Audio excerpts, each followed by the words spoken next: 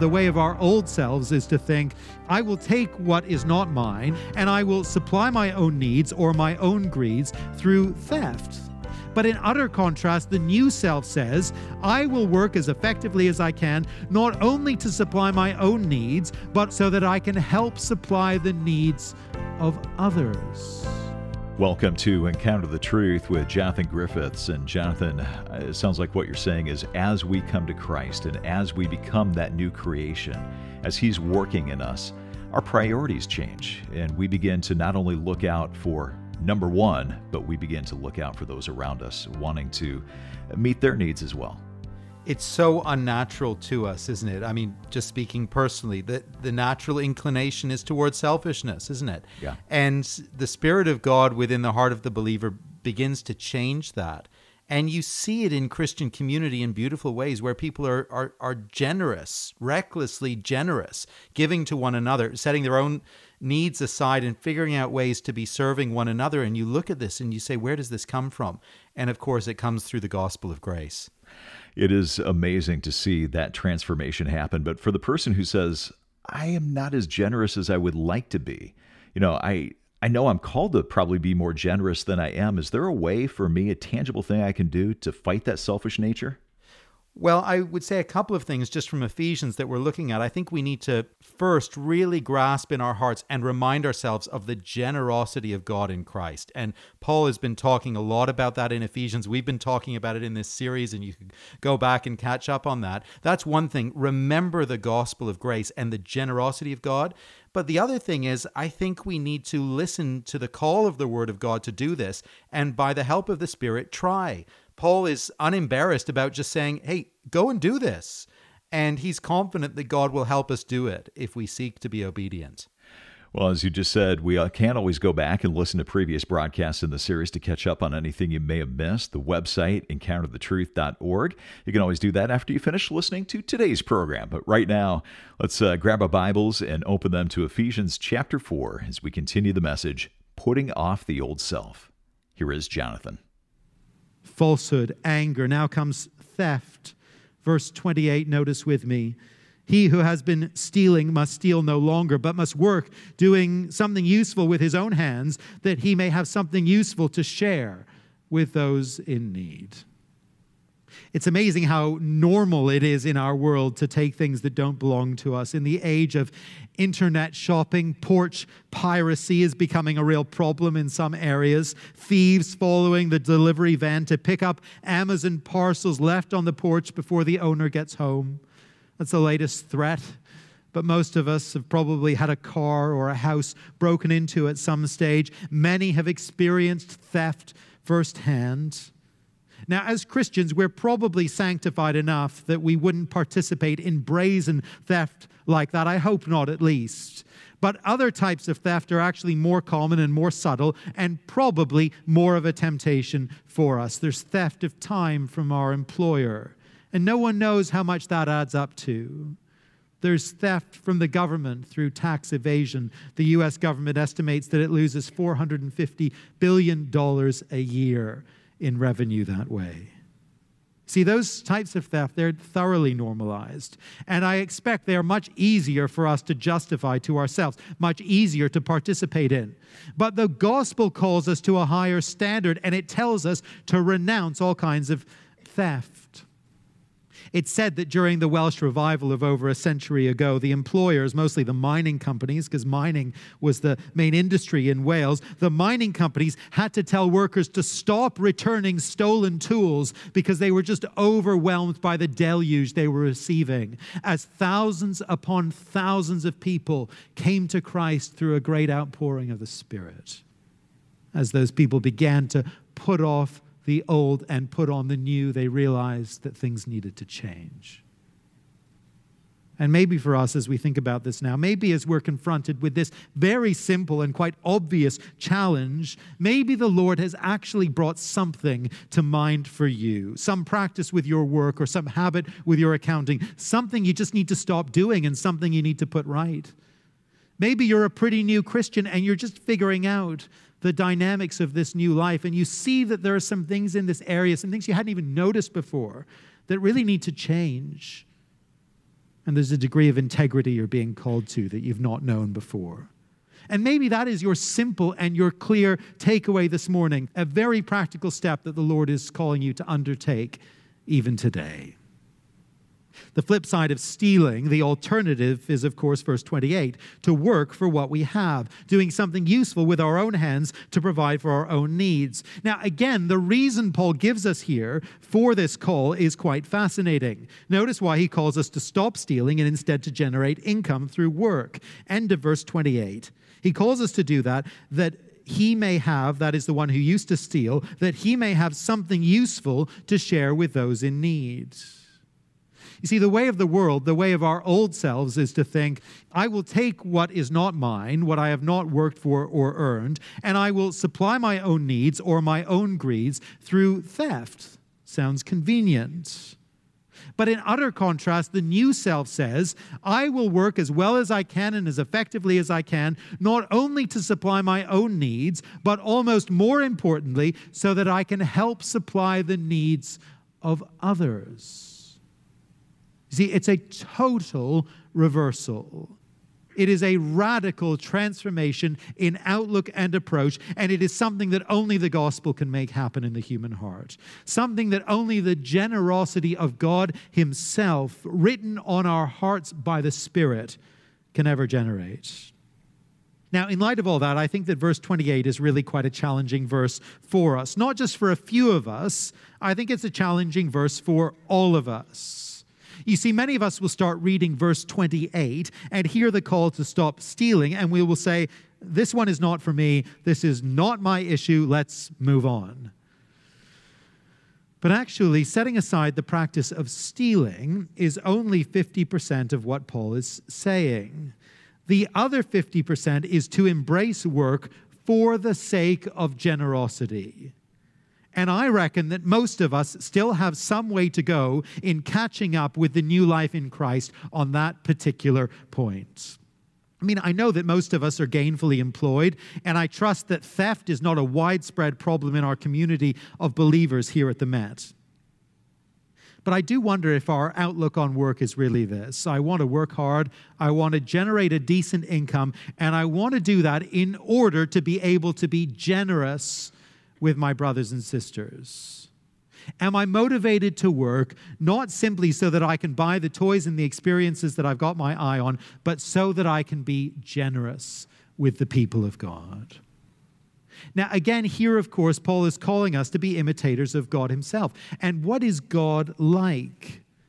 Well, let me remind you of what God is like. Ephesians chapter 1 and verse 7. In him we have redemption through his blood, the forgiveness of sins, in accordance with the riches of God's grace that he lavished on us. You see, that's what God is like. God is radically, lavishly generous. God has shown us generosity in Christ, the likes of which our world has never seen. He has lavished his grace upon us. That's the gospel reality behind this call. And so as a people remade to be like him, we learn generosity. I wonder if we've learned that lesson of grace fully yet. I wonder if we go out to work in the morning thinking, today I will earn, praise God for that opportunity, and that opportunity, now it's going to allow me to share. My work today is going to enable me to bless other people. Do we look at our savings when the statement comes in monthly from the bank, and do we rejoice thinking, God has given me something here that I might have the privilege of imitating him in generosity? This is Encounter the Truth with Jonathan Griffiths, a message called Putting Off the Old Self. That we have to pause right here, but we'll get back to the message from Ephesians 4 in just a few moments. You know, if you just joined us, I want you to know Encounter the Truth is a listener-supported broadcast. That means we depend on your generosity to keep the program on this station. And as we get closer to the end of the year, I want to ask you to consider a generous year-end gift. As you do, we want to say thank you by sending you a book, Checkbook of the Bank of Faith. It's a book written by Charles Spurgeon. I'll have more information about that and how you can get a copy a little bit later in the broadcast. But if you want to find out more right now, just head to encounterthetruth.org. That's encounterthetruth.org. Well, let's get back to the message. Once again, here is Jonathan. Fourth, we're to put off the old self when it comes to corrupting talk. Verse 29. Do not let any unwholesome talk come out of your mouths, but only that which is helpful for building others up according to their needs, that it may benefit those who listen. I was sitting in the airport lounge at an airport down in the U.S. a few days ago, and the guy next to me was on the phone with some business associate, talking quite loudly, and I couldn't help overhear. It was one of those situations, where every second word in the conversation was an expletive, just a torrent of it at full volume in the departure lounge in a crowded room. And you hear that, and after spending so much time with Christians as I have the privilege of doing in my work, I'm not so used to that. And you think, what a sign that is of a heart that is spiritually out of kilter, of a heart that is alienated from God. What a sign of spiritual malaise to have that torrent of ugliness coming out of your mouth and to think that it's okay. But that's a sinful nature. That's the reality of our society and our world. And terrible language, crass conversation, it's just the norm for so many people in so many settings. And Paul says to us as believers, who would be no different but for the grace of God, he says to us as believers, don't let your mouths be filled with obscenity. You see, that's part of the old self. That's part of the damage and the wreckage of sin. No, the new self, by utter contrast, seeks to use the mouth, to use words in constructive ways, to build others up according to their needs. The redeemed person looks for opportunities to speak in ways that will benefit the hearer, that will show kindness or share knowledge or bring truth or give encouragement.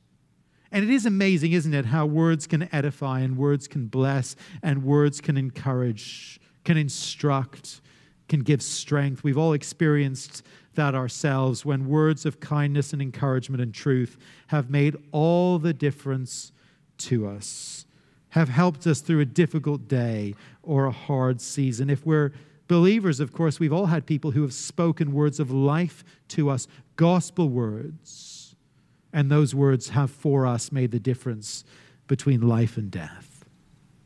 That's the practical consideration that Paul gives us regarding our speech. We need to edify others. But as usual in this section, there's an even bigger theological and spiritual consideration as well. Verse 30, and do not grieve the Holy Spirit of God, with whom you were sealed for the day of redemption. If we belong to Jesus, we have received His Spirit. And if we have received His Spirit will never leave us. We won't lose our salvation, praise God, or alienate the Spirit within us because of our sin. But here is what we can do. Here is what can happen according to Paul. We can grieve the Spirit of God. See, the Holy Spirit of God is a person.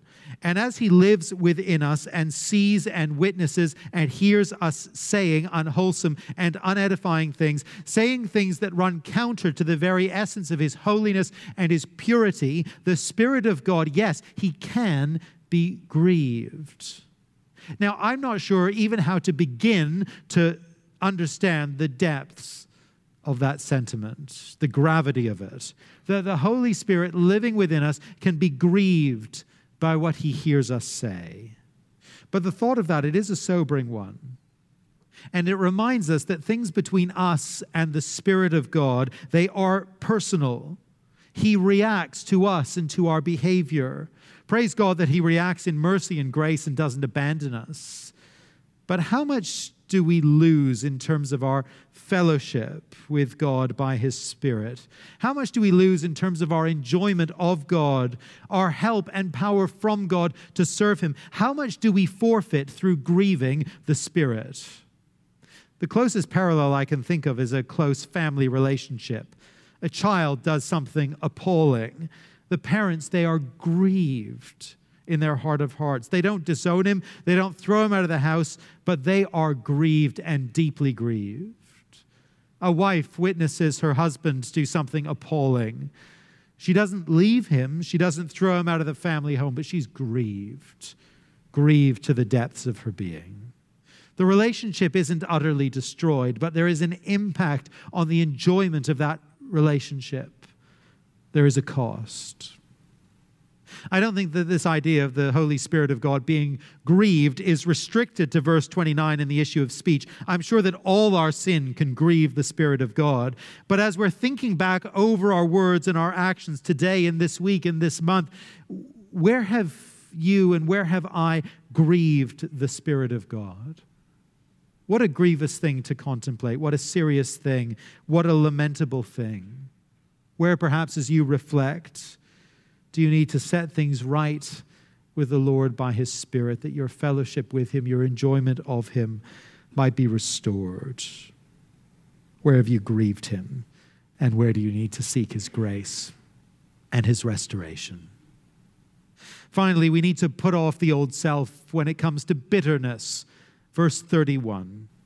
Get rid of all bitterness, rage, and anger, brawling and slander. Get along with every form of malice. I think it's no mistake that this admonition comes at the end of Paul's list in this section. It's no mistake because I think Paul here touches on something that is very, very slow to change in the life of the believer. Very, very slow to go away. Remember, Paul is talking here about relationships within the body of Christ. Verse 25 makes that clear. And he insists that bitterness, rage, and anger, brawling and slander, and every form of malice have got to go. And he's taking the time to say that because he knows that those things exist and persist within the fellowship of believers. You see, within the context of the church, within the context of the fellowship, we know we can't justify lying or stealing. There's no situation where we can tell ourselves that that kind of behavior is justified. I think we justify anger in certain situations, as we talked about a few moments ago. We probably justify it far more than we ought. But most of these behaviors in the passage we can't and won't justify. But the ugly package of verse 31, we somehow do manage to justify. And I think our logic goes something like this. If there is a Christian whose behavior is bothering me, if there is an issue in church life that is troubling me, if there is something within my Christian community that is not as it should be, I then have this kind of spiritual obligation to be indignant until it is made right. I am justified in being bitter because this person, this thing, it is a blight on the church. See, I don't like a fight, but I have an obligation here to get involved in a little bit of brawling. I don't like to do anyone down. That's not my character. But this person is a problem. And the rest of the church, they need to know about it. I don't think of myself as a malicious person. No. But I am going to work night and day, I will tell you, to do what it takes to put that brother, to put that sister in their place. And I'll do it for the good of the church. And somehow this toxic package of behavior, somehow we justify it. We somehow convince ourselves that it is not only acceptable, but necessary. You see, this is a holy cause, we tell ourselves. And, of course, we're always convinced that we are on the side of righteousness. And if you've been around church life long enough, and if you've been involved in any form of Christian leadership, I imagine you will know exactly what I am talking about. And this is an area where we need the Lord to do a gracious work of transformation in us. This is an area, I believe, where many of us will see a call to personal repentance. Common as it may be, this kind of outlook, this kind of behavior, it is part and parcel of the old nature, of the old me, and it has no place among us now. But the new nature, well, it looks very different, wonderfully different. The approach to difficult people in difficult situations, it's radically transformed by the gospel, verse 32. Be kind and compassionate to one another, forgiving each other, just as in Christ God forgave you. See, this call to kindness and to compassion, it's not just a generalized call. It is a specific and a particular call to replace our bitterness and our brawling and our slander against that very person who troubles us and annoys us. It is to replace all that with grace toward that person, with kindness toward that person. What can I do to serve and to encourage, to edify, to build up that person? What can I do to speak well of that person? It's a call to compassion. Where is this person weak and I can help them? Where are they struggling or immature and I can serve them? It's a call to forgiveness. Where have they sinned and I can forgive them and extend grace to them? And here's the kicker. Here's the reminder that makes us ashamed of our meanness, or at least it should make us ashamed of our meanness. Here is the reason we should do all these things. End of verse 32. Notice it with me. Just as in Christ, God forgave you. It's hard to get round that one, isn't it? You know, everything in the Christian life comes down to the gospel. Everything comes back to the cross. All our relational troubles and tensions within the church would be resolved, and I don't think I'm exaggerating here one little bit. I think they would be resolved if everyone involved simply remembered and lived out the gospel of Jesus Christ. We were lost sinners, remember it. We were lost sinners, sitting under the richly deserved righteous anger of God, destined for an indescribably awful future that we deserved.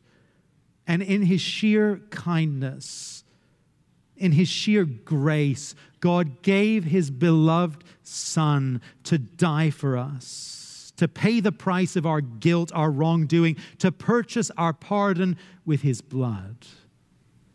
And in Christ, God forgave all the appalling things we have done.